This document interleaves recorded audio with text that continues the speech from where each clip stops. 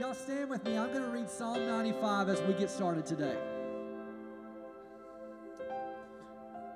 Psalm 95, this will be our call to worship. Oh, come, let us sing to the Lord. Let us make a joyful noise to the rock of our salvation. Let us come into his presence with thanksgiving. Let us make a joyful noise to him with songs of praise. For the Lord is a great God and a great King above all gods. In his hand are the depths of the earth. The heights of the mountains are his also. The sea is his, for he made it, and his hands formed the dry land. O come, let us worship and bow down. Let us kneel before the Lord, our Maker.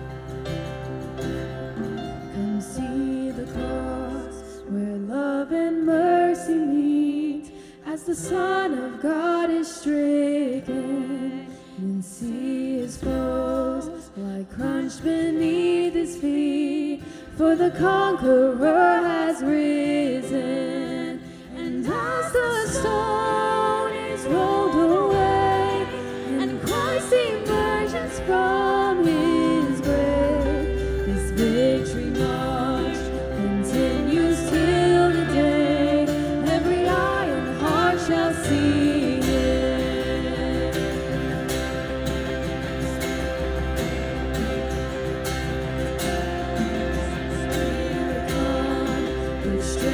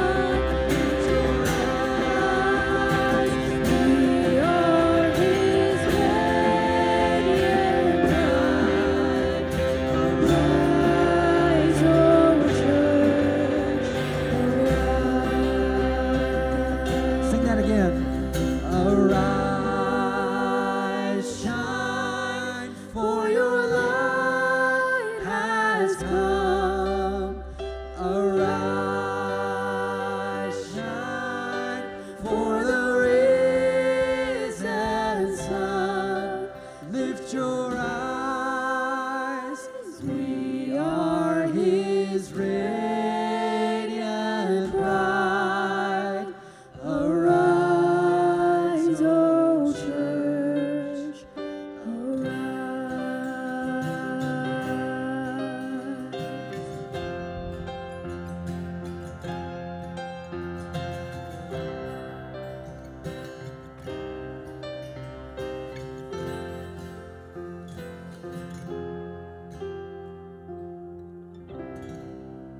Y'all can be seated.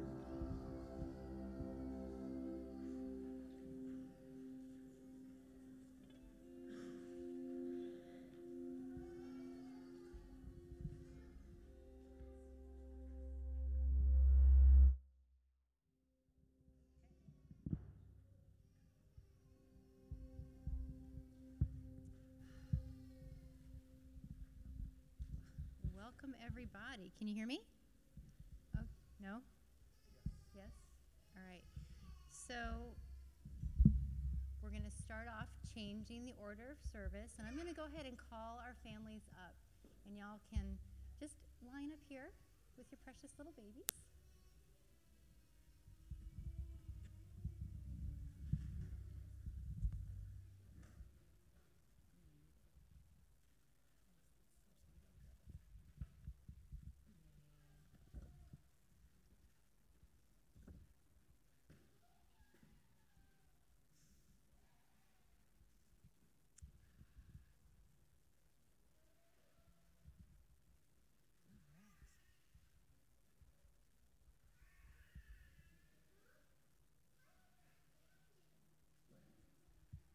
Do I have cord?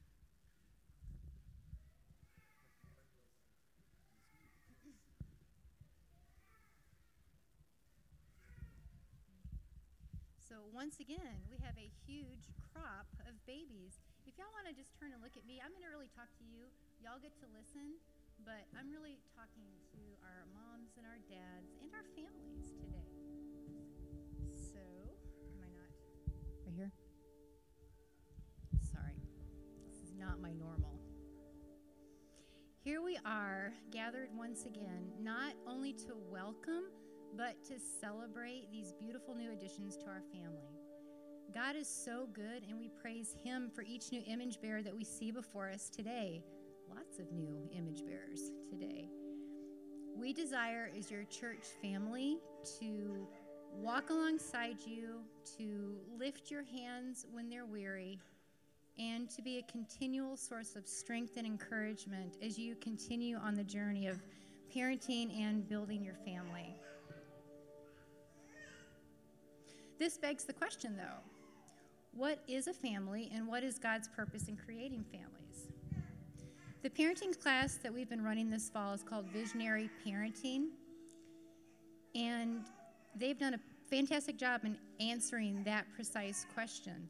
The authors, Rob and Amy Reinow, have clearly cast a vision for us regarding a biblical perspective on God's purpose for the family. So I'm actually reading from the book. I wrote it down now. I'm going to read you an excerpt from the book.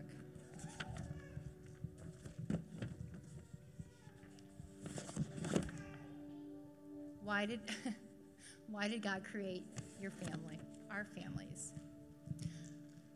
Quoting the book, chapter 1. In our journey to discover God's purpose for our family, it will begin in Matthew 22, 35 through 38. One of the religious leaders of the day came to Jesus and asked him a profound question. Teacher, what is the greatest commandment in the law? And he said to him, you shall love the Lord your God with all your heart and with all your soul and with all your mind. This is the first and great commandment. So according to Jesus, we are created to know and love God with our whole being. Jesus was quoting from the Old Testament, specifically Deuteronomy 6. So let's look back to the words that God inspired Moses to write 1,400 years before Jesus was born. In these verses, not only will we find the commandment from God that Jesus says is the most important in all of Scripture, but we will also learn what God wants us to do with it. Deuteronomy 6. You shall love the Lord your God with all your heart and with all your soul and with all your might. And these words I command to you today shall be on your heart. Here we find the two foundations for the Christian life, a love for God and a love for his word. You and your children will be under continual attack to love things more than God and to trust things more than the Bible. Notice the focus and priority on your heart. God knows what our sinful hearts tend to do with religion. We tend to make it all about what we know and what we do. You see, the point is this. God knows that if he has our hearts, he'll get everything else. We follow and serve what we truly love. More than anything else, God wants your heart, and he wants the hearts of your children. End of the book. So we see this is a very clear call. Love God with everything you have in you and teach your children to do the same. Not daunting at all. Rebecca sent me the pictures that y'all sent her. They were so beautiful, and they made me smile. I was scrolling through and looking at all those little babies, and it just made me happy. But more than that, what really struck me, more than their beauty, was this. Every one of those little babies, I knew who they belonged to before I saw the name. So I recognized their face. How did I do that? How did I know them? Well, they look like you, Mom. They look like you, Dad. As they grow, they're not just going to continue to resemble you physically. They will also look like you in the manner that you choose to live.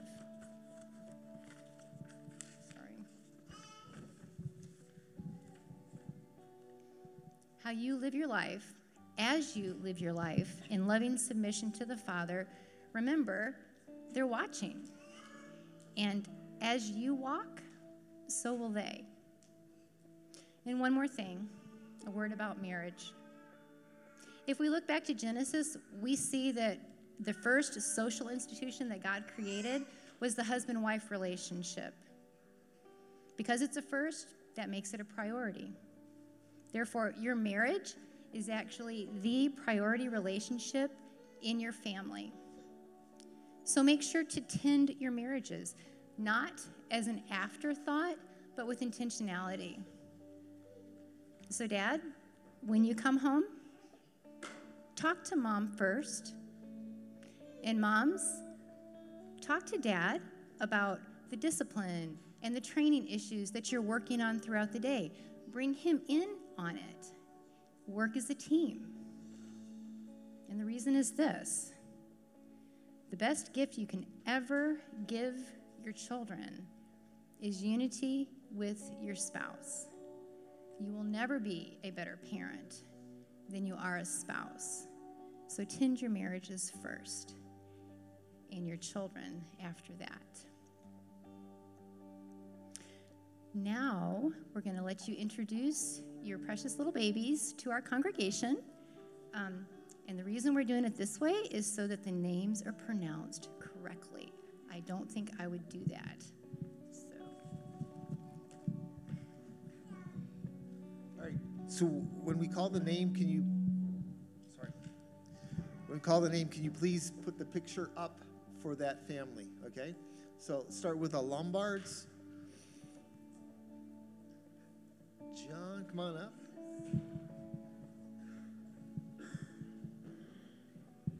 One other thing, tell us all how you chose the name for your child. For this little one, Samuel John Lombard, he's actually named after my great-grandfather, who was Samuel John Lombardo. I'm supposed to be a Lombardo, but my grandfather dropped the O later in life. I'd like to reclaim it, but it costs too much money. Okay, Samuel John Lombard. Okay. Gotros. Her name is Hannah Gotro. We named her after the miscarriage the second child we were going to have was going to be called Hannah, according to Rachel anyways. So then we decided to name her Hannah in remembrance of, well, the boy or girl that we were going to have. All right. Blaze X.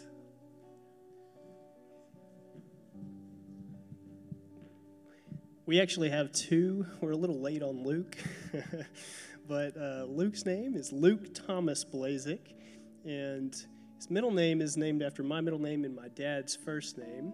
And then we've got Timothy Edward Blazik, who's named after Sarah, or his middle name is named after Sarah's grandfather. And his first name, Timothy, I liked because it was one of the first Bible or books of the Bible that I got to study with my pastor growing up, and just like the name.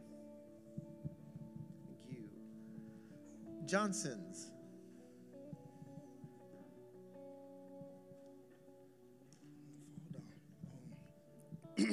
This is Jovi Ahava Johnson, and her first name, for each child we wanted to have a place that represented me and their mama. So Jovi is a representation of joy, jovial, but also it is a representation of where I come from, South Louisiana. It's a Louisiana Creole name. And Ahava is like self-sacrificial love, as far as I understand, and so we wanted her to have a biblical Hebrew name. Thank you. All right, Stewarts.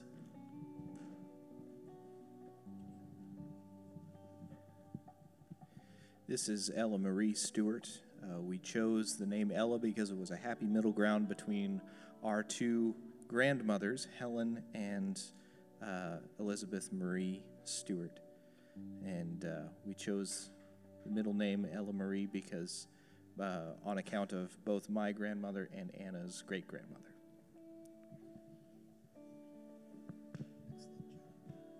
All right, Reynolds.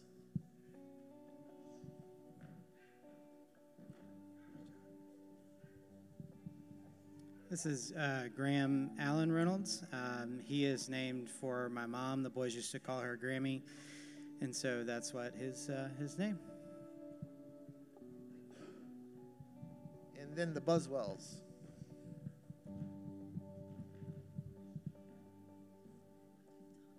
Okay. This is Mila Grace Buswell. We actually had a really hard time picking a name. We went rounds and rounds till I finally said this baby will be born with no name, and I'm fine with that. And then, of course, that's about when we found Mila Grace. Mila means miracle, and a lot of y'all walked through the trials that we went through last year.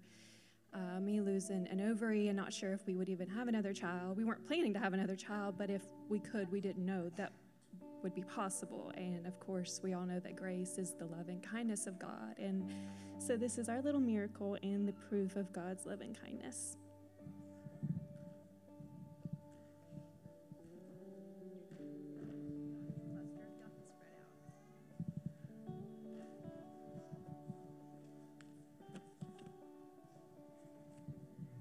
Thank you for sharing the story of your names. I really enjoy hearing how the Lord puts it on your heart, and so many of the names point to heritage, the heritage from which they come, and I love that. Okay, we're going to do our parental affirmation. So I'm going to ask you a question, and you're going to answer with "we do."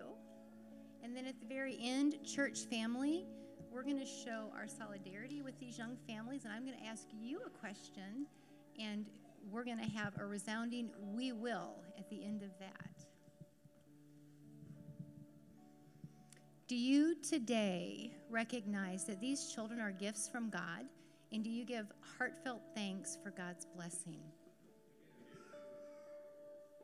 Do you now dedicate your children to the Lord and commit before both Him and our church family to intentionally do all in your power to teach these precious blessings to love the Lord with their entire being, body, soul, and spirit, so that we can see them safely home with Jesus when their days on the earth are completed?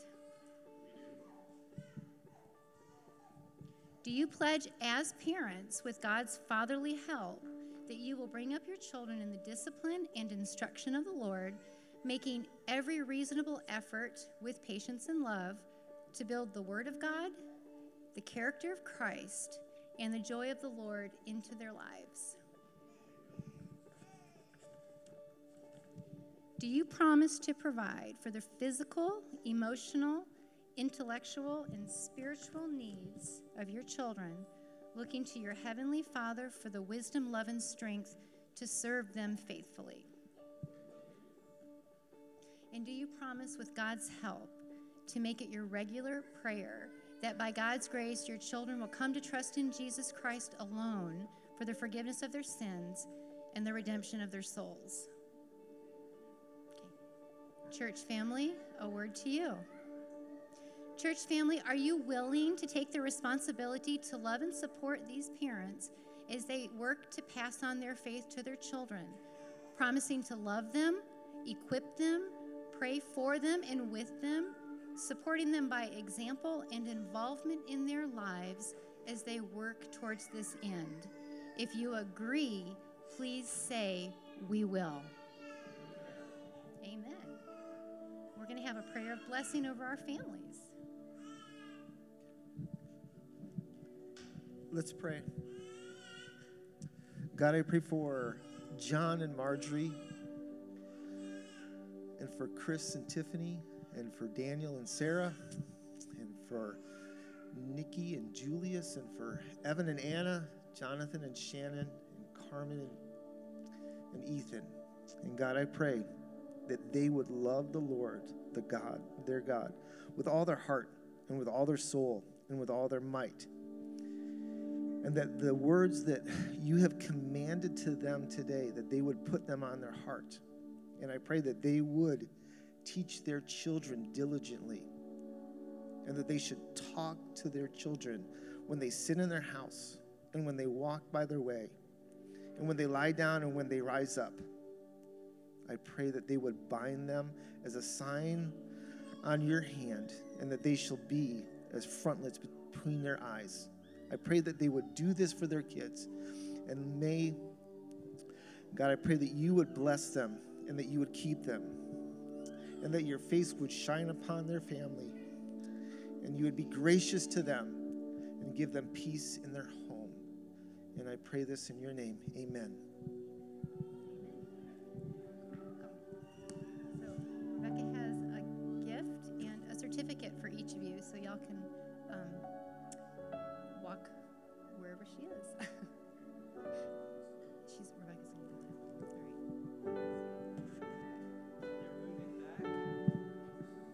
While they're moving back, you all stand with me. Every week here for the last handful of weeks and into the next year, we're going to be doing the New City Catechism. And a catechism is simply a mechanism for teaching and passing on the faith. And so this week's question is quite applicable to the discipline and instruction of the Lord, because it's going into the law. So there will be a question, and we're going to read the answer together. The answer will be behind me on the screen. So last week's question asked, how do we glorify God? And we talked about obeying his commands and his laws. And so this week's question says, what is the law of God stated in the 10 Commandments? Say this with me. You shall have no other gods before me. You shall not make for yourself an idol in the form of anything in heaven above, or on the earth beneath, or in the waters below. You shall not bow down to them or worship them. You shall not misuse the name of the Lord your God. Remember the Sabbath day by keeping it holy. Honor your father and your mother. You shall not murder. You shall not commit adultery. You shall not steal. You shall not give false testimony. You shall not covet. The law's function is first and foremost to teach us about God, to show us what he's like, to reveal his holy character to us. But when we read the law, when we discover God's holy character, we recognize that is not me. So a second purpose of the law is to convict us of our sin and of God's righteousness. And when we, as believers, encounter the law and we feel that conviction, what that's supposed to do in us is that's God's kindness to us, leading us, drawing us, beckoning us to repentance. And so when we read the law as believers, justified by the perfect life, the righteous death, and the glorious resurrection of Jesus, his atoning work, it's meant to make us fly to him, flee to him, run to him, cling to Jesus. In other words, the law, when we read it, should make us turn our eyes upon Jesus. We should look to him. So let's sing that very truth. Turn your eyes upon Jesus.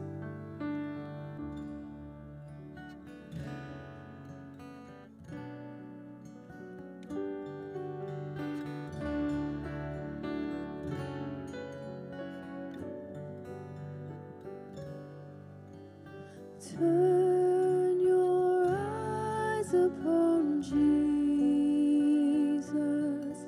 Look full in his wonderful face, and the things of earth will grow strangely dim in the light of his glory and grace.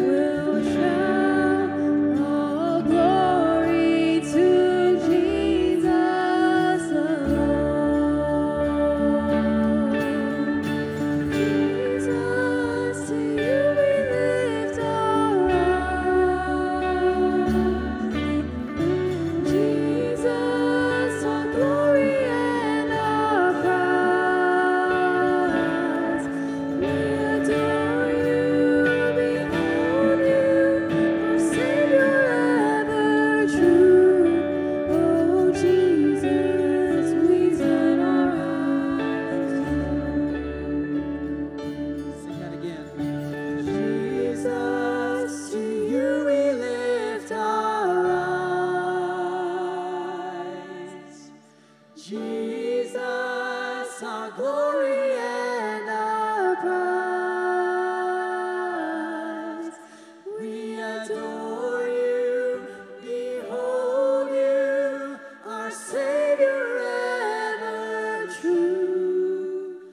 Oh Jesus, we turn our eyes to you.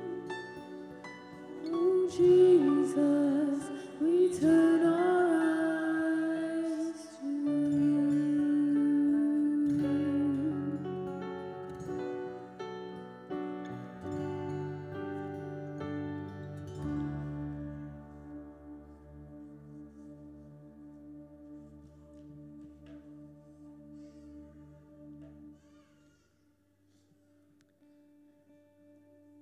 What a Savior, right? What a Savior we have.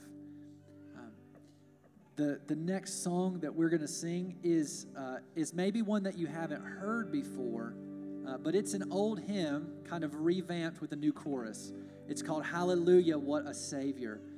It's not a hard song to learn, so I'm just asking you stick with it and sing it as best you can. Make a joyful noise. If that's all that you can do, just make a joyful noise. Let your heart just issue forth in worship. Hallelujah, what a Savior we have.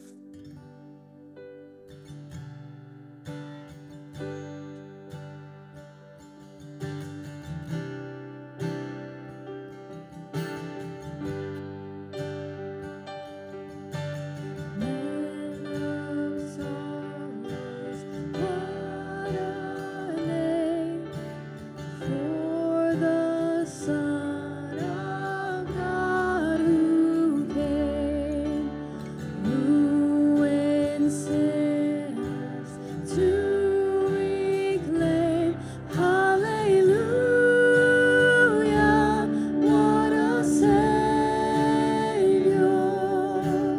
bearing shame and scoffing in my place, condemned he stood, sealed my pardon with his blood. Hallelujah, what a Savior.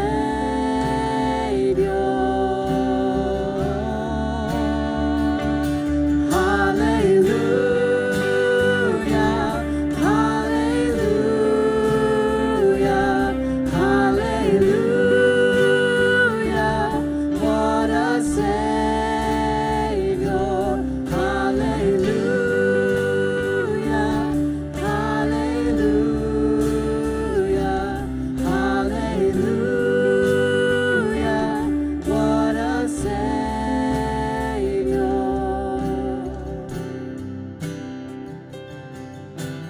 Guilty, violent, helpless, weak, spotless Lamb of God was He, full of torment, carried He. Hallelujah, what a Savior. Lifted up was He to die. It is finished was His cry. Now in heaven exalted high. Hallelujah, what a Savior.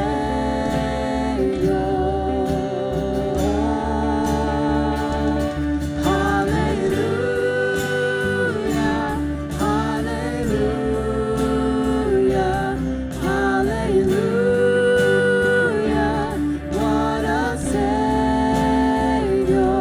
Hallelujah, hallelujah, hallelujah, what a Savior.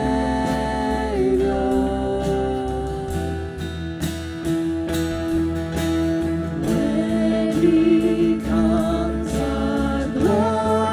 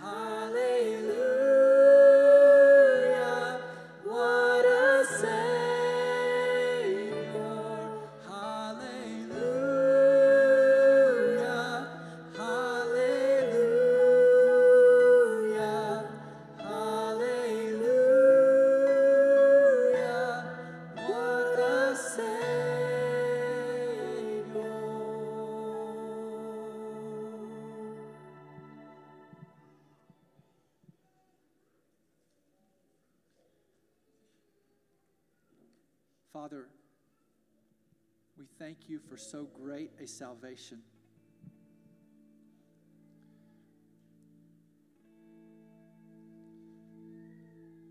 Guilty, vile, and helpless, we, spotless Lamb of God was he.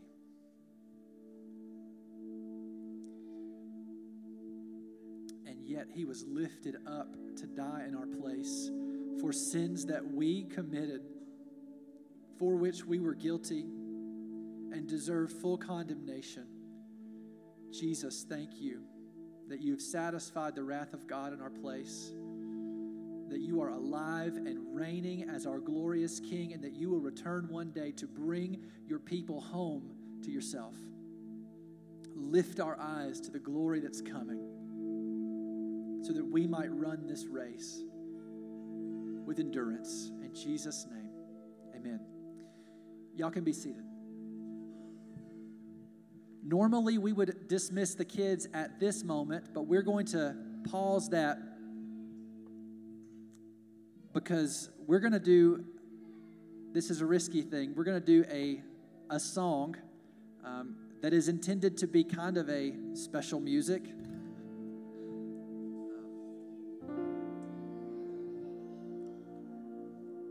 But when we came to Hebrews 12 and we were in the text that we're in today, this song is just too good not to do. So this song is not about the people on the stage performing for you, for your enjoyment. This song is people who love these truths singing for your edification. So there is a huge, vast difference between those two. And so my prayer is that this song undergirds the message that Kevin is about to come and proclaim from Hebrews chapter 12. This song is called A Pilgrim's Progress. And the second little line is keep running.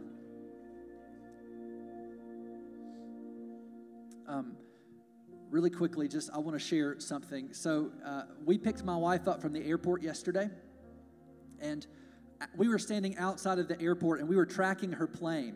And so I could see what direction it was going to come from. I knew that it was coming from that direction. It was going to land, and my kids grew impatient. When is she going to be here? When are we going to see her plane? And I said, look, just watch. It's going to happen. It's coming. And let me just tell you, there was a moment when the plane wasn't there, and there was a moment when the plane was there, and we could see it. And we just jumped up and down, and we were so excited because she was back. And y'all, as I thought about that,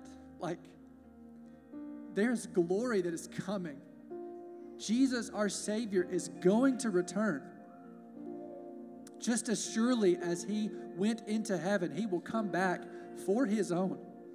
And so all we have to do is lift our eyes and watch. And there will be a moment when he's not here, and there will be a moment when he is, and everything will be right on that day. And until then, the call for us is to keep running.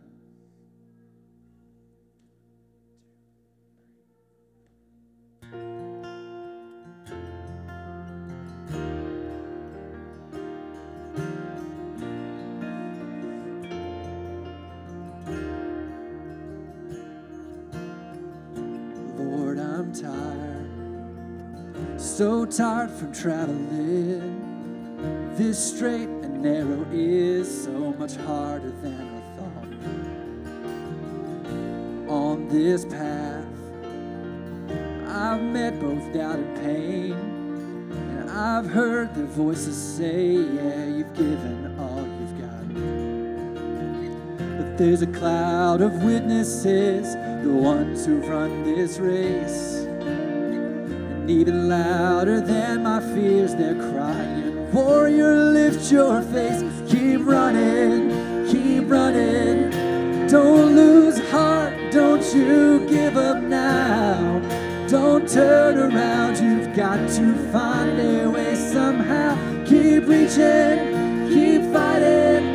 Pain cannot compare to the reward that will be yours. The waits in store for those who just keep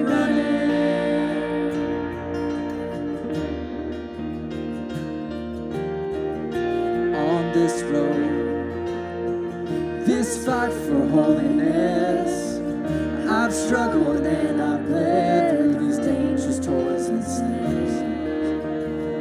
And I have foes, their siren voices call, saying, boy, you're bound to fall with that heavy cross you bear. But I remember there was one who died to win this race. He took the cross, he crushed the grave, and oh, I can hear my Savior say, keep running, don't lose heart, don't you give up now, don't turn around, you've got to find a way somehow, keep reaching, keep fighting, the pain cannot compare to the reward that will be yours, the waits in store for those who just keep running. Don't turn aside, no compromise, just lift your eyes to the glory that's coming.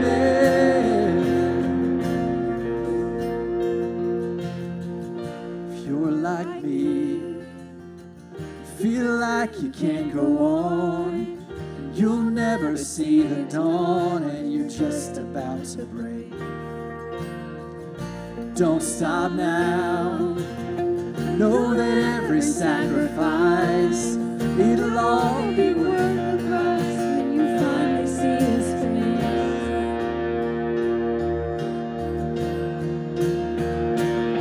Just keep running, don't lose heart, don't you give up now. Don't turn around, you've got to find a way somehow. Dig deeper, run harder, the pain cannot compare to the reward.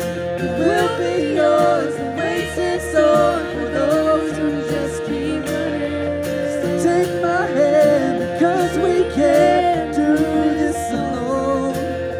So till you hear well done, till your race is complete, find a way to just keep running, keep dreaming, keep daring, believing, keep working, keep playing, keep serving, keep praying, keep moving, keep trying, keep hoping, keep fighting, keep going.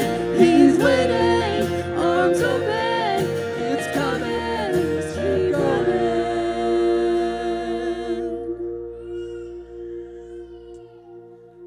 Amen. I think today is younger kids. Sorry? Older kids. Like I said, older kids dismissed.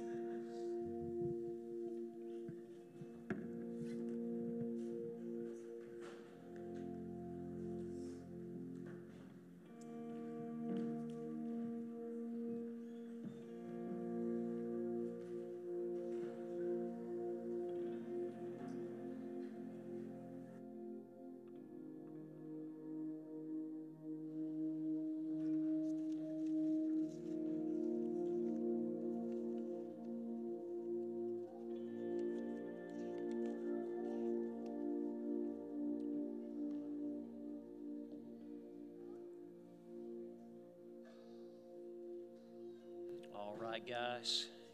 Am I on? Can you hear me? Here we go. Good morning. It's good to see you. Maybe next time I'll graduate to the big boy pulpit. I can never do that when it's just a little too tall for me, so I'll just do the music stand. But for those of you who are visiting this morning, it's so good to have you. So glad that you're here.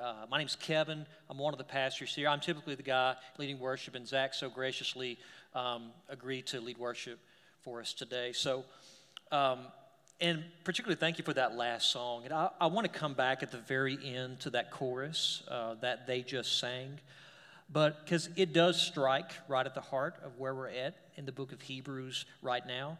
So if you are visiting this morning, we have been in the book of Hebrews for the entire year. We go chapter by chapter, verse by verse, and so we are in Hebrews chapter 12, verses 1 and 2 this morning. We've got 2 chapters left. And the cool thing about these 2 verses, and verses 1 and 2 of chapter 12, that they perhaps encapsulate the two main themes of Hebrews in a perfect way. The first theme, and we've seen this over and over again as we've looked at this book, is that Jesus is far greater than you could possibly imagine or think. That's the first theme. And the second is literally what we just sang. Don't give up. Keep running. Keep the faith. Get to the finish line. So let's do this. Can we stand one more time? Let's read Hebrews chapter 12, verses 1 and 2 together. And something that we do here is we'll read the passage, and I will say the word of the Lord, and then if you can respond by saying, thanks be to God, okay? So let me read this together. Therefore, since we are surrounded by so great a cloud of witnesses, let us also lay aside every weight and sin which clings so closely, and let us run with endurance the race that is set before us, looking to Jesus, the founder and perfecter of our faith, who for the joy that was before him endured the cross, despising the shame, and is seated at the right hand of the throne of God. The word of the Lord. Thanks be to God. Let's pray together. Lord, we ask this morning you would help us to hear your word with open hearts, that we may truly understand. And as we understand, that we may believe, and believing, that we may run our race in all faithfulness and obedience, and that we would seek your honor and your glory in all that we do. And so we ask this in the name of Jesus. Amen. You can have a seat. And so as we look at these two verses, we're going to do it this way today.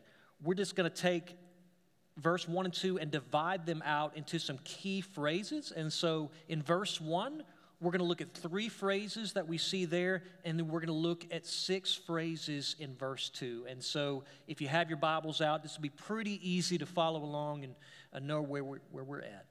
So first phrase in verse 1, therefore, since we are surrounded by so great a cloud of witnesses. That first phrase. So this is a reminder to us, before anything else, that the book of Hebrews is actually a letter, right? And it's a letter that was originally not divided out into chapters and verses like we have it, but the author is just continuing the conversation from chapter 11, what we've been in for the past 4 weeks. But that there is a hinge word there. It says, therefore. That hinge word, therefore, transitions us from this exposition and the description of the saints that we've seen in chapter 12, or in chapter 11, to in chapter 12, now we're given a call to action. There's something for us to do going forward. We're meant to do something with this information from chapter 11. These aren't just stories of dead men and dead women from another time that we can admire, but there is an intent and there is a purpose why the author spent so much time in chapter 11 bringing us through these examples of faith. And so the word surrounded assumes that we as the people reading the letter, the saints of today, you and me, that we're aware of the presence of these witnesses. Now, it gives a picture of a great stadium that we're in. And there are spectators as far as the eye can see on all sides of us. This author describes it in this way as a cloud of witnesses, which is kind of unique to the Bible. We don't see this often. And so this cloud of witnesses, and it's not just that there's a lot of witnesses, it's not just a quantity of witnesses, but that it is the quality of the witnesses that we're seeing there too. It's the hall of faith, all the big guys, right? This is who is surrounding us. It's those who have gone before, and something that they've done that we haven't yet is that all those witnesses have finished the race. They're done. The analogy of a race or sports competition is what this author uses to encourage the reader. So let me tell you something that happened to me about a month ago. I don't know how I've gone throughout my life not doing this, but I went to my first Major League Baseball game about a month ago. Went to Dallas, and it was the Texas Rangers versus the Houston Astros. And so it was a work trip. Went to the Globe Life Stadium in Arlington. We had great seats. We were like in the VIP section and all this stuff. Now, keep in mind that the last time I played baseball was when I was about 10 years old. I did the pitching machine at 8 and 9, and then whenever other 10-year-olds started throwing the ball at me, and I saw the guy before me get pelted, I was out. And so I just started playing soccer from then on out. But anyway, that's another story. But at this baseball game, I'm just a random guy in the crowd cheering them on, which, by the way, the Astros won 15-1. It was kind of a slaughter. But nevertheless, it was fun to watch and see.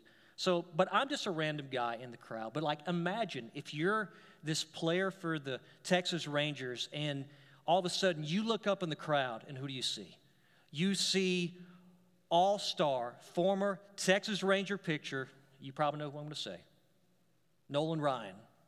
Nolan Ryan is out there in the stands. This guy with 7 no-hitters, almost 6,000 strikeouts, one of the greats, the Ryan Express is what they called him. So you've got a guy like that watching, giving his support. That changes things. That's the caliber for me and you, who we are surrounded by in our race. But let's take it a step further than that, because that really doesn't do it justice at all. The ultimate goal of this passage, it's not to draw attention to these witnesses, right? It's not meant to draw attention to these great men and women of faith, but what they represent. These saints, what they have done in their lives, and what we look, day after day, week after week at their stories, is that they bear witness to the faithfulness of God in sustaining their life. So when we look at passages like Hebrews 11, or we look at these Old Testament passages, like these are witnesses to what God has done in these people, that He has kept them, and they have finished the race because of His faithfulness to them. And as we look back upon how God kept them and sustained them, we can have that same confidence that the same God of them is the same God for us, and that He will do it again for us. Let's go to the next phrase. It says, let us also lay aside every weight and sin which clings so closely. So this phrase addresses that this is as we prepare for the race, that we don't have anything on us that would slow us down. Now, the athlete in the race obviously isn't carrying anything, and even the clothes that he or she wears is designed not to hinder at all, right? Around this time, when this letter was written in the first century, runners from that time, they would typically enter the stadium with these long, flowing, colorful robes. And then whenever the race was about to start, you know what they would do? They would take them off, and they're wearing virtually nothing to race. They're wearing virtually nothing. There's not the slightest thing that they would have on to weigh them down from winning the prize that they were set upon. And so I thought this week about this whenever I'm looking at, lay aside every weight. Like, what do weights do that hinder the runner? And that might seem like an elementary question, like, well, yeah, of course we know the answer to that, but just think about it for a minute. What do weights do that hinder the runner? Well, first of all, the obvious answer is that it slows them down, right? Weights slow them down. They can't run as fast. But another answer is this, is that it makes them tired quicker. They get fatigued quicker, where they can't run as far. And their muscles might be aching. Their breathing might be labored. And there's And when that happens right there, there's this real danger that happens that they're not going to finish the race. They're not going to be able to finish. And it's interesting that the author uses this language to describe sin next. That sin that clings so closely is what it says in the ESV. Or in other translations, it might say sin that so easily entangles. Al Mohler says this, and this struck me this week. He said that one of the most horrifying truths about sin is that it clings to the sinner. And all of us in this room know that to be true, right? It's very easy to pick up sin and excruciatingly difficult at times to put it back down. And throughout the entirety of your life and my life, sin never stops coming. It never stops assaulting us. The sense that the author of Hebrews gives is that this sin wants to cling to you for this purpose, for the purpose of preventing you from moving in the way that you were meant to move. This is sin that wants to change your path, or at the very least, slow your movement. And there's this picture of this sin that is grabbing onto you and is coming around you and is hindering you moving to the left and to the right. And you're not able to move how you were meant to. One distinction to make regarding sin and weights, as we see here, is that now all sin is weight. All sin is weight, but some weights may not necessarily be sin. But they can still be a hindrance to your race. A weight can be something that distracts you, something that may not be a sin in itself, but it draws your eye away from putting everything you have into this holy endeavor, this race that you are set to run. Let's go on to the next phrase. And let us run with endurance the race that is set before us. It's the last phrase in verse 1. So if the preparation for the race was, the laying aside of weight and sin, then here's the positive side of the coin. Running the race. Actually getting in there and running. And this is a very common analogy that we see in the epistles. Paul uses this same example of running in several places. Let's just go to 2 real quick. The first is 1 Corinthians 9, verses 24 through 27. I think it's going to be on the screen. It says this, "Do you not know that those who run in a race all run, but only one receives the prize? Run in such a way that you may win. Everyone who competes in the games exercises self-control in all things. So they do it to obtain a perishable wreath, but we an imperishable. Therefore, I run in such a way as not to run aimlessly. I box in such a way as to avoid hitting air. But I strictly discipline my body and make it my slave, so that after I have preached to others, I myself will not be disqualified." That word disqualified right there, that is a reminder that winning is not optional. Let me say that again. In the Christian life, winning is not optional. There is no second place. There is no honorable mention. Your options in running this race are to win or to lose. You either win or lose, guys. And there is nothing more serious or important in your life than this truth. Let's go to the second passage in 2 Timothy chapter 4, verses 7 through 8. Paul says, "I have fought the good fight. I have finished the course. I have kept the faith.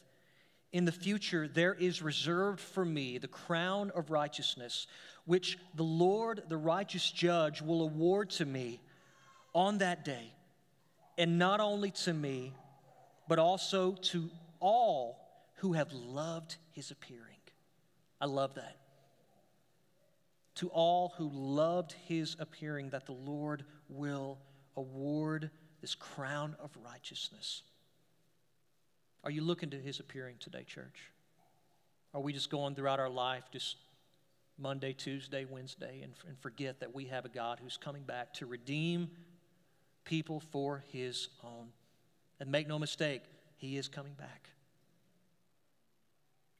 So going back to Hebrews 12, the author speaks of running the race with endurance, a pressing on to the end in spite of the difficulties that we may face. That we see this same word being used in Hebrews 10:36, for he says, "For you have need of endurance, so that when you have done the will of God, you may receive what is promised."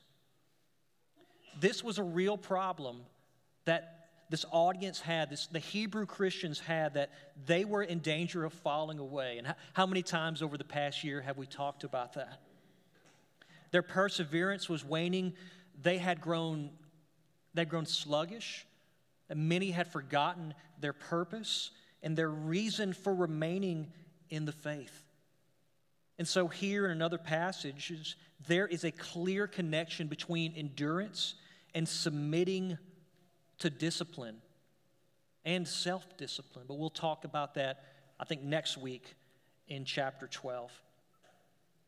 But in this context, it is a running marked by effort and struggle and conflict. There's no point in sugarcoating it. It's tough, guys. But regardless of whether it's tough or easy, it is this. It is a path set before us. Or in some translations, it says that this is the race lying before us. This is a race that is set before you, ordained by the Lord. You didn't haphazardly find yourself on the track wondering how you got there. No, that's not the case at all. God put you there. God put you on the track. You were chosen. You were called by name. Peter is talking to the believers in his first letter, and he greets them in this way in verses 1 and 2. It says, "Peter, an apostle of Jesus Christ, to those who are elect exiles of the dispersion in Pontus, Galatia, Cappadocia, Asia, and Bithynia, according to the foreknowledge of God the Father, in the sanctification of the Spirit, for obedience to Jesus Christ, and for sprinkling with his blood. May grace and peace be multiplied to you." Your path has been laid out. This is what you were made for. Let's go to verse 2, if we can. Here the focus shifts from our actions, what we do running the race, to, thankfully, the one who empowers us to get there. So the first phrase we're going to look at is looking to Jesus. Some translations will say fixing our eyes on Jesus. The Greek word for looking, it's hard for us to have an equivalent in the English language. It doesn't just mean to look at an object, to look at something, but in doing so, we're turning our look away from something else. So it's not only looking to an object, but in doing so, not looking at something else, turning our gaze away. That we're not focusing on the cloud of witnesses, as good as that is. We're not looking at the sins that want to cling to us. We're not looking at anything else that would distract us. No, we are looking to the person of Jesus Christ, and we're moving ahead. The path to making it to the end, the path to running with endurance, this is literally it, guys. We fix our eyes, our gaze upon Him. The next phrase, the founder and perfecter of our faith. You may have heard this said in other translations as maybe the author and finisher of our faith. This is a description given to Jesus and Jesus alone. No one else qualifies for this title other than him. No other saint back in Hebrews 11 can make this claim. They walked by faith, but they were not the source of faith itself, right? When the author says founder, he is acknowledging that Christ is the pioneer, the author, the source of not just our faith, but faith, period. Probably a more accurate translation of this text would be to leave the word our out and just say that Jesus is the author and finisher of faith, period. He founded it, and it's the only way to salvation. And he is the finisher and perfecter of our faith through his finished work. And through his ministry as our high priest, faith is accomplished in us, and we can know that we are his and our salvation is secure. And as we run this race here on earth, Jesus is the perfect example of the faith that we are to express. And he is with us at the starting line, he is with us at the finish line, and every place along the race, he is with us the entirety of the way. Because it is the race that he set for us, right?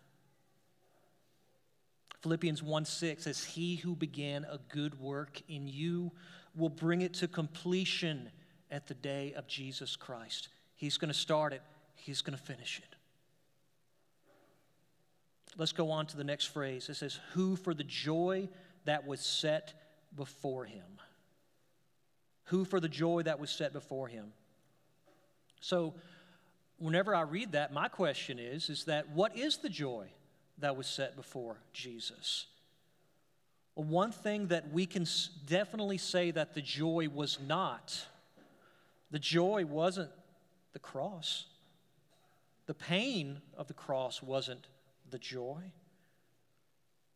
His joy comes from where Jesus cries aloud in the Gospels. He cries, Father, glorify your name.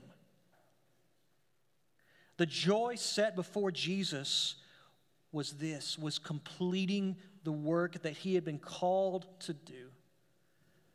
This miraculous work of reconciling man to himself by both redeeming a fallen world to himself and also bringing glory to the Father. This was helpful to me this week as I read. Philip Hughes says this. Listen to this. His joy, which is indeed the fullness of joy, is the joy also of his elect. For it is his will that his own joy should dwell in them, so that their joy, like his, may be full. And it was his prayer that they might have his joy fulfilled in themselves. His joy is the joy of heaven over every sinner who repents and turns to the Father's home, over every lost sheep that is found, over every son that was dead and now is alive again. As we said back in verse 1, the race that was set before us.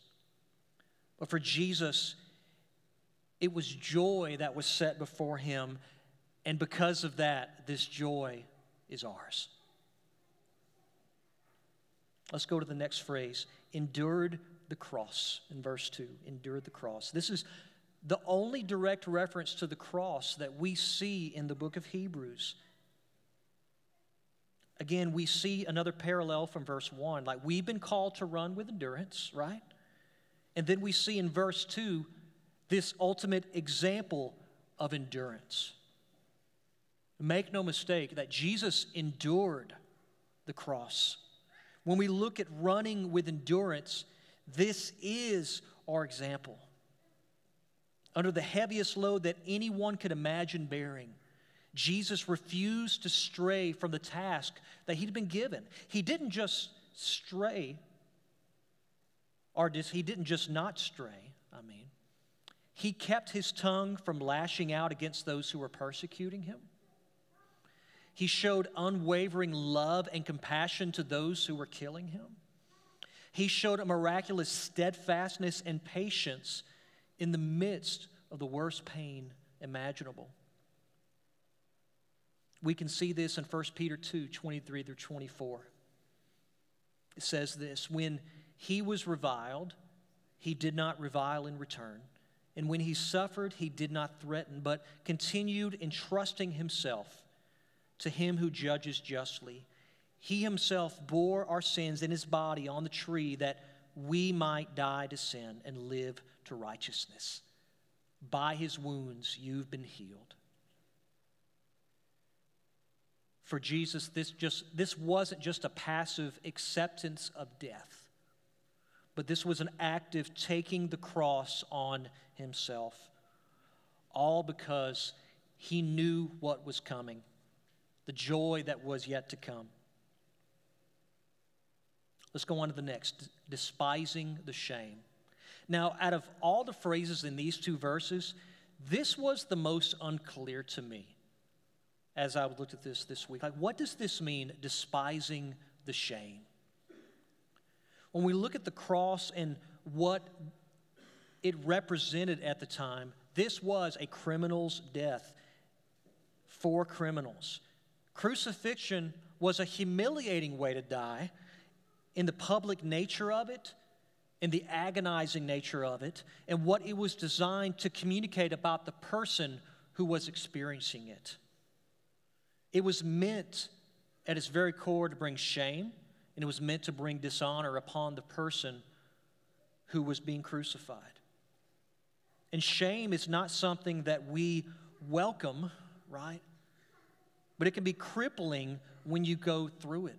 If you experience shame in your life, that could be something that is not just crippling, paralyzing. It can be something that just stops you dead in your tracks. In places like Daniel 12 verse 2, they clearly connect shame with judgment. It says, and many of those who sleep in the dust of the earth shall awake, some to everlasting life, and some to shame and everlasting contempt. Now, it doesn't say that Jesus loved the shame. Far from it. It's the opposite of that. He despised the shame. It was degrading, right? He despised this shame, that this shame reached into the furthest depths of sinful man, and Christ bore it all upon his body.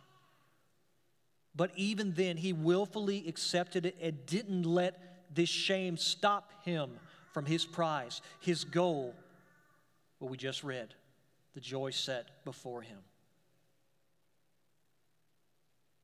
And the last phrase in verse 2, and is seated at the right hand of the throne of God. This may be the greatest news for us today that we've read thus far. We know that this phrase, what does it speak of? It speaks of the glorification of Jesus, that he was raised and that he was seated at the Father's right hand, at the highest place of honor that there is, and he was triumphant, and that he finished the task that was set before him. It is finished, right? He completed the task and finished the race. Way back in chapter 1 in Hebrews, it talks about this glorification. After making purification for sins, he sat down at the right hand of the Majesty on high, having become as much superior to angels as the name he has inherited is more excellent than theirs. So when we look at the race set before us, here's why this is incredible news for us, that the one who is seated at the right hand of God is the one who makes intercession for us and waits for us, you, me, to cry out to him.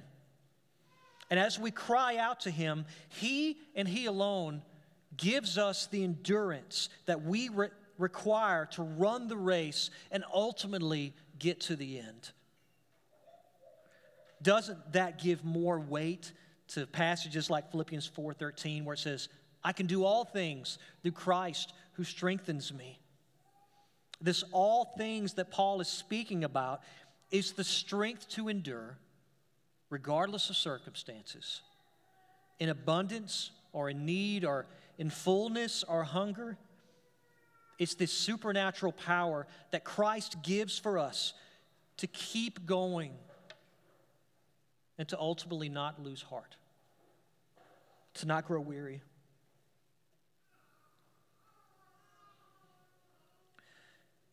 And so as we've read these past two verses, and as we look to apply those, instead of giving points of application, here's what I want to do this morning, if this is okay. I just want to ask a few questions of us as we meditate on this passage. And this is for you to wrestle with the Lord about. It's for me to wrestle with the Lord about in my life. First question: what is weighing you down from running the race that you should run? What sin have you picked up that you can't seem to figure out how to put down?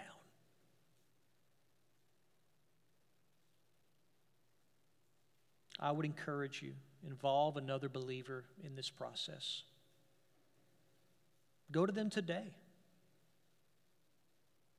And for some of us, this could be the difference in finishing the race or stalling on the second lap and just leaving the stadium.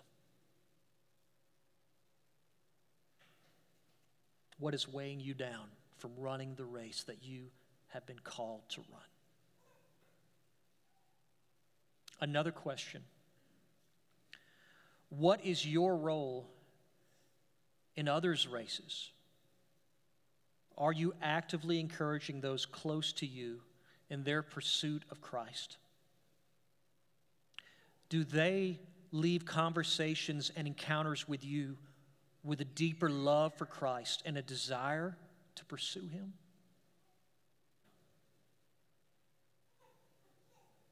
Can that be said of us?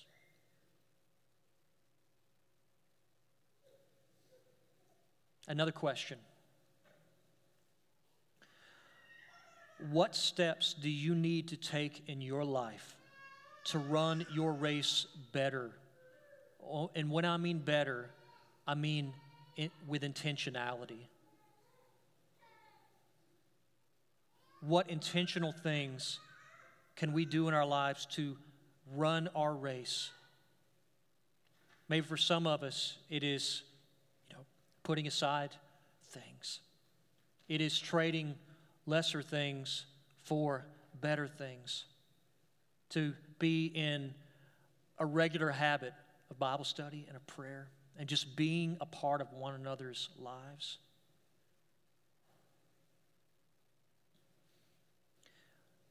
Let me just tell you this, guys. Discipline is not a four-letter word.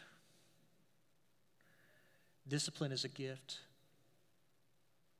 that I feel like in my life I know so woefully little about, but desire to grow in that. Discipline is a grace and a blessing of the Lord that He uses to do wonderful things in the life of you and me and our church.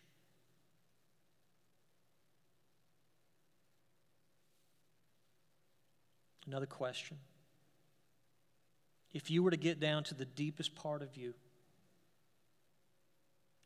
what is your true motivation for running the race in the first place? Is it just something that you do, something that you've done most of your life? Or is it this insatiable obsession and desire that you will one day see God? This is the end of the race, that we will see God, every one of us in this room. I read Psalm 17 this morning. The last verse, it says, this is David's gaze as he looked to eternity. He said, "As for me, I shall behold your face in righteousness. When I awake, I shall be satisfied with your likeness. When we see God, we shall be satisfied with who He is. It will be better than anything that our minds could even fathom. Seeing Him, knowing Him. Is that your motivation for running this race? Let us not forget that. And then one more question, and we'll be done. This may apply to you, but are you even on the track? Are you running at all right now? Do you know what we're talking about? Have you experienced the redeeming work of Jesus in your life? If you have not, today can be that day where you start your race. And Christ, in His love and compassion and sovereignty, will see you through to that final day. So if you are not on the track today, or if you don't know if you are, come talk to me. Come talk to Zach. Come talk to any one of us. We'd love to pray with you. So I said at the beginning that we're going to go back to the song that Zach sang at the end. So let's end our time today with the words of that chorus. Keep running, don't lose heart. Don't you give up now and don't turn around. You've got to find a way somehow to keep reaching, keep fighting. The pain cannot compare to the reward that will be yours, that waits in store for those who just keep running. Don't stop. Let's pray. Lord Jesus, by the power of your Spirit, strengthen us. Give us supernatural ability and strength to live out the text that we've read and heard today. Lord, we acknowledge and we confess our weakness and our frailty and our weariness, that we're just tired. Many of us have tried running this race in our own strength, and many of us have looked to everything under the sun, but we have neglected to set our gaze upon you, Jesus. Turn our eyes from lesser things.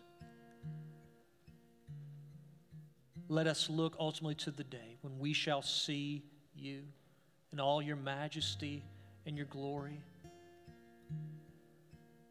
And that as we look to you, we will never be disappointed.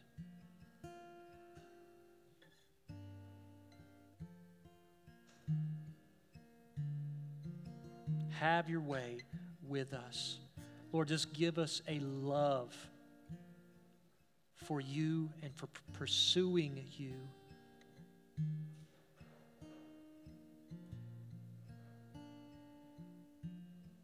Let us run this race with passion.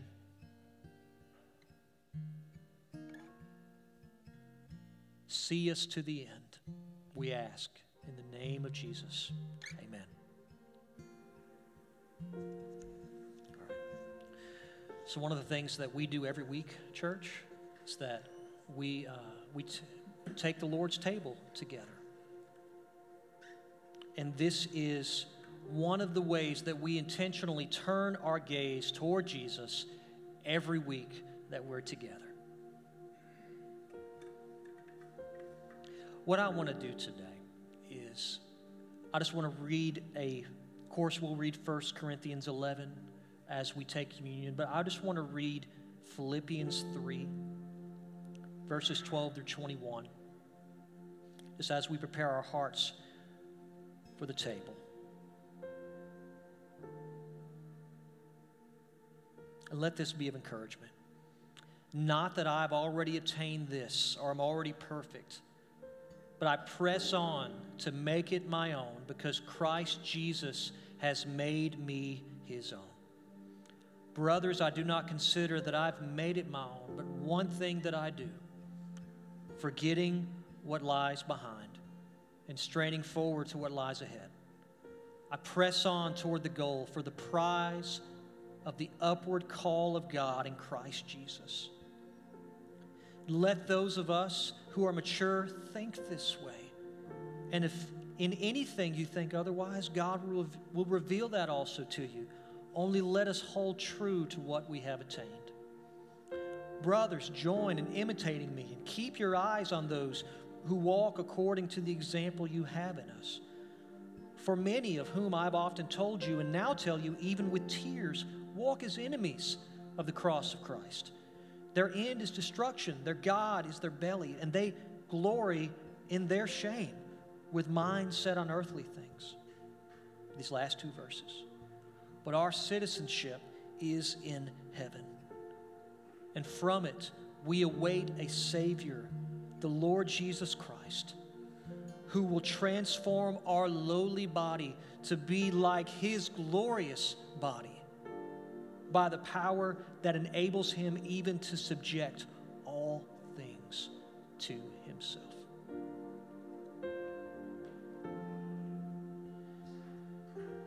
So we ask this morning that if you do not know Christ today, that you would refrain from taking the table. And instead, take Jesus instead. Come to us, pray with us. We'd love to speak with you.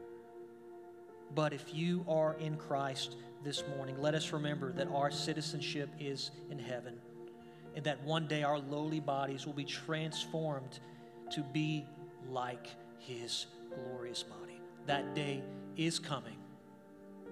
Let us see it through to the end. Let's pray.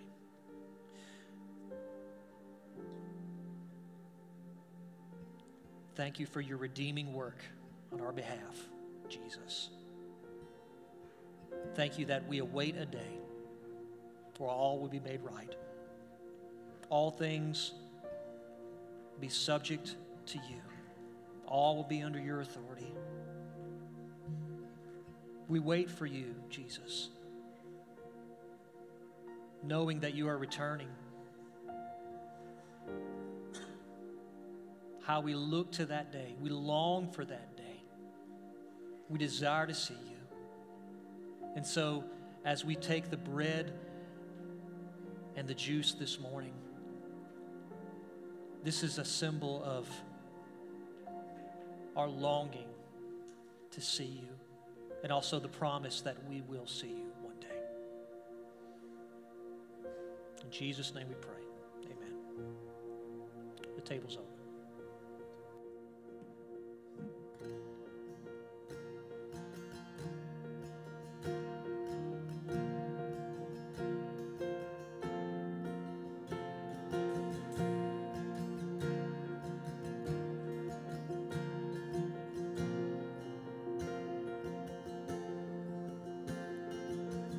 Sufficient merit, shining like the sun, a fortune I inherit by no work I have done. My righteousness I forfeit at my Savior's cross, where all sufficient merit did what I could not.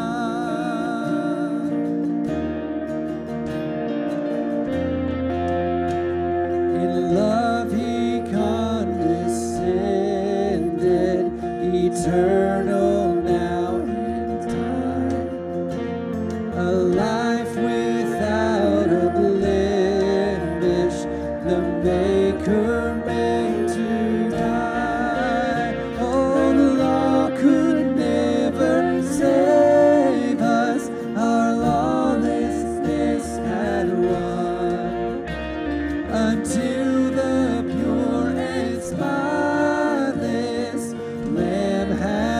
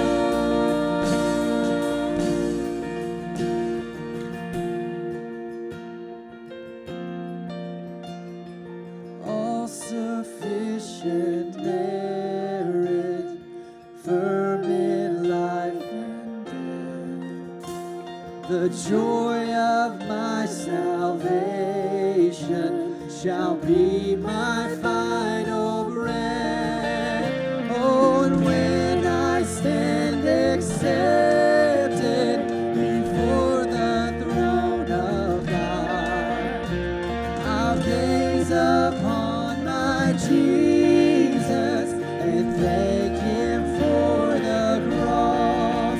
Yes, I'll thank you for the cross. It is done, it is finished. No more that I owe, paid in full, all sufficient,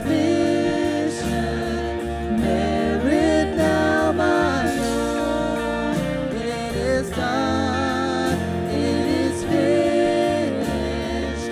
No more that I owe, paid in full, all sufficient, merit now my own. Your merit now my own, merit now my own.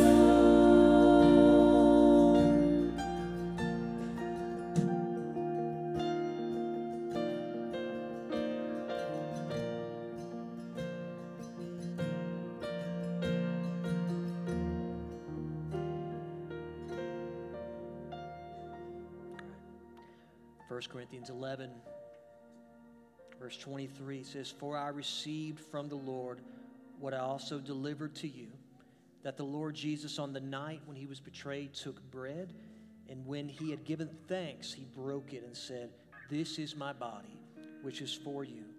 Do this in remembrance of me.'" Let's eat together.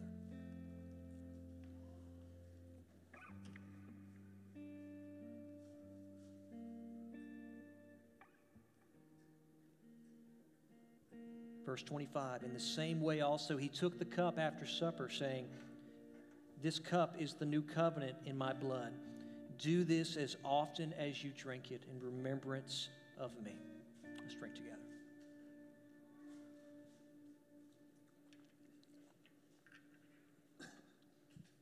"And for as often as you eat this bread and drink the cup, you proclaim the Lord's death until he comes."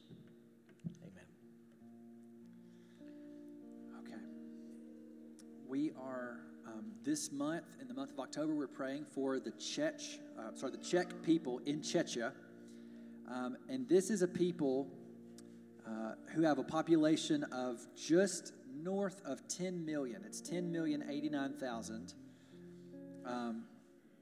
There are about 26% Christian adherents, but only 0.7% evangelical. And so they're still classified technically as unreached from our perspective.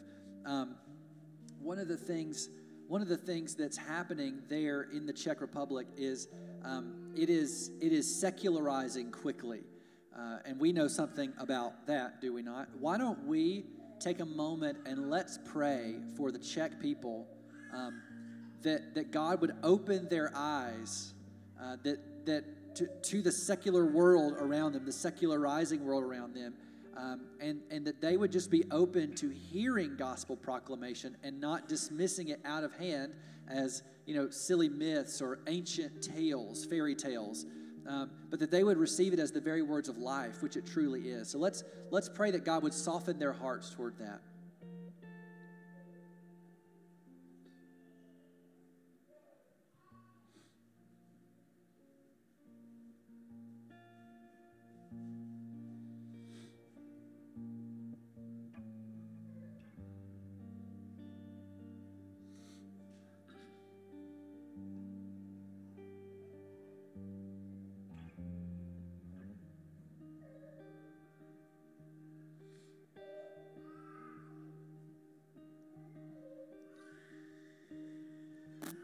Father, we have heard the words of life today. We have sung this glorious gospel by which we are saved and in which we stand.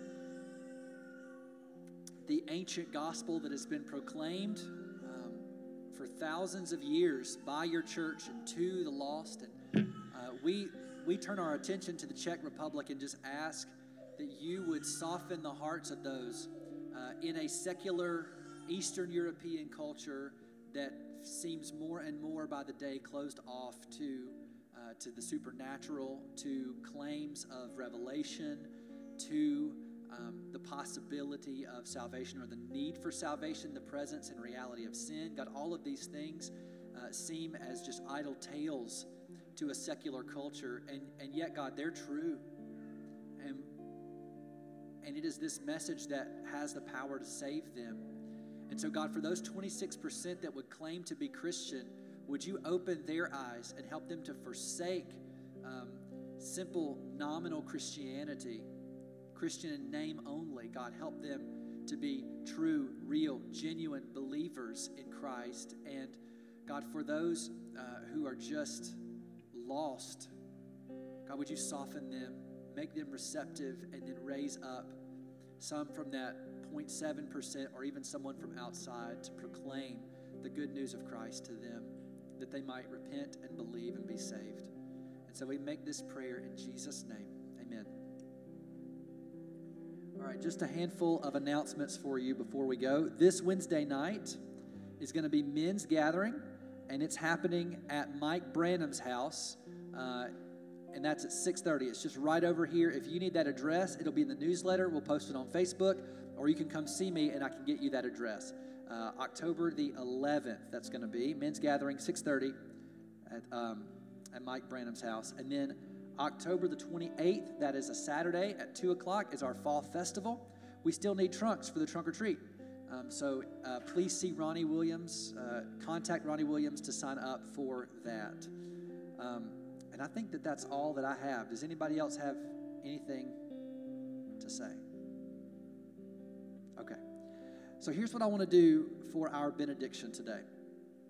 We're going to, y'all stand up with me. We're going to kind of mash together 3 different scriptures as a responsive reading. And so I will read, and then I will gesture to you for you to start reading, and then I will read, and then I will gesture to you again to start reading. And it's going to be Luke 24, Matthew 28, and Acts 1. There is a cloud of witnesses surrounding us, cheering us on, who are bearing witness to the goodness of Christ. And our job in this life, part of the race that we run, is to bear witness to the goodness of Jesus to people who are still living. And so this is what we do. We're his witnesses. And he's going to say in Jerusalem, Judea, Samaria, to the ends of the earth. So we can praise God that the witness of the gospel has reached us. And we have to bear in mind that our job is to be his witnesses as we go throughout our days. So, Luke 24. Then he opened their minds to understand the scriptures and said to them, "Thus it is written that the Christ should suffer and on the 3rd day rise from the dead, and that repentance for the forgiveness of sins should be proclaimed in his name to all nations, beginning from Jerusalem. You are witnesses of these things." And Jesus came and said to them, "All authority in heaven and on earth has been given to me. Go, therefore, and make disciples of all nations, baptizing them in the name of the Father and of the Son and of the Holy Spirit, teaching them to observe all that I have commanded you. And behold, I am with you always to the end of the age." And everybody together, "But you will receive power when the Holy Spirit has come upon you, and you will be my witnesses in Jerusalem and in all Judea and Samaria and to the end of the earth." So go in grace and peace and be a witness to the goodness of Jesus. You're dismissed. Have a great day.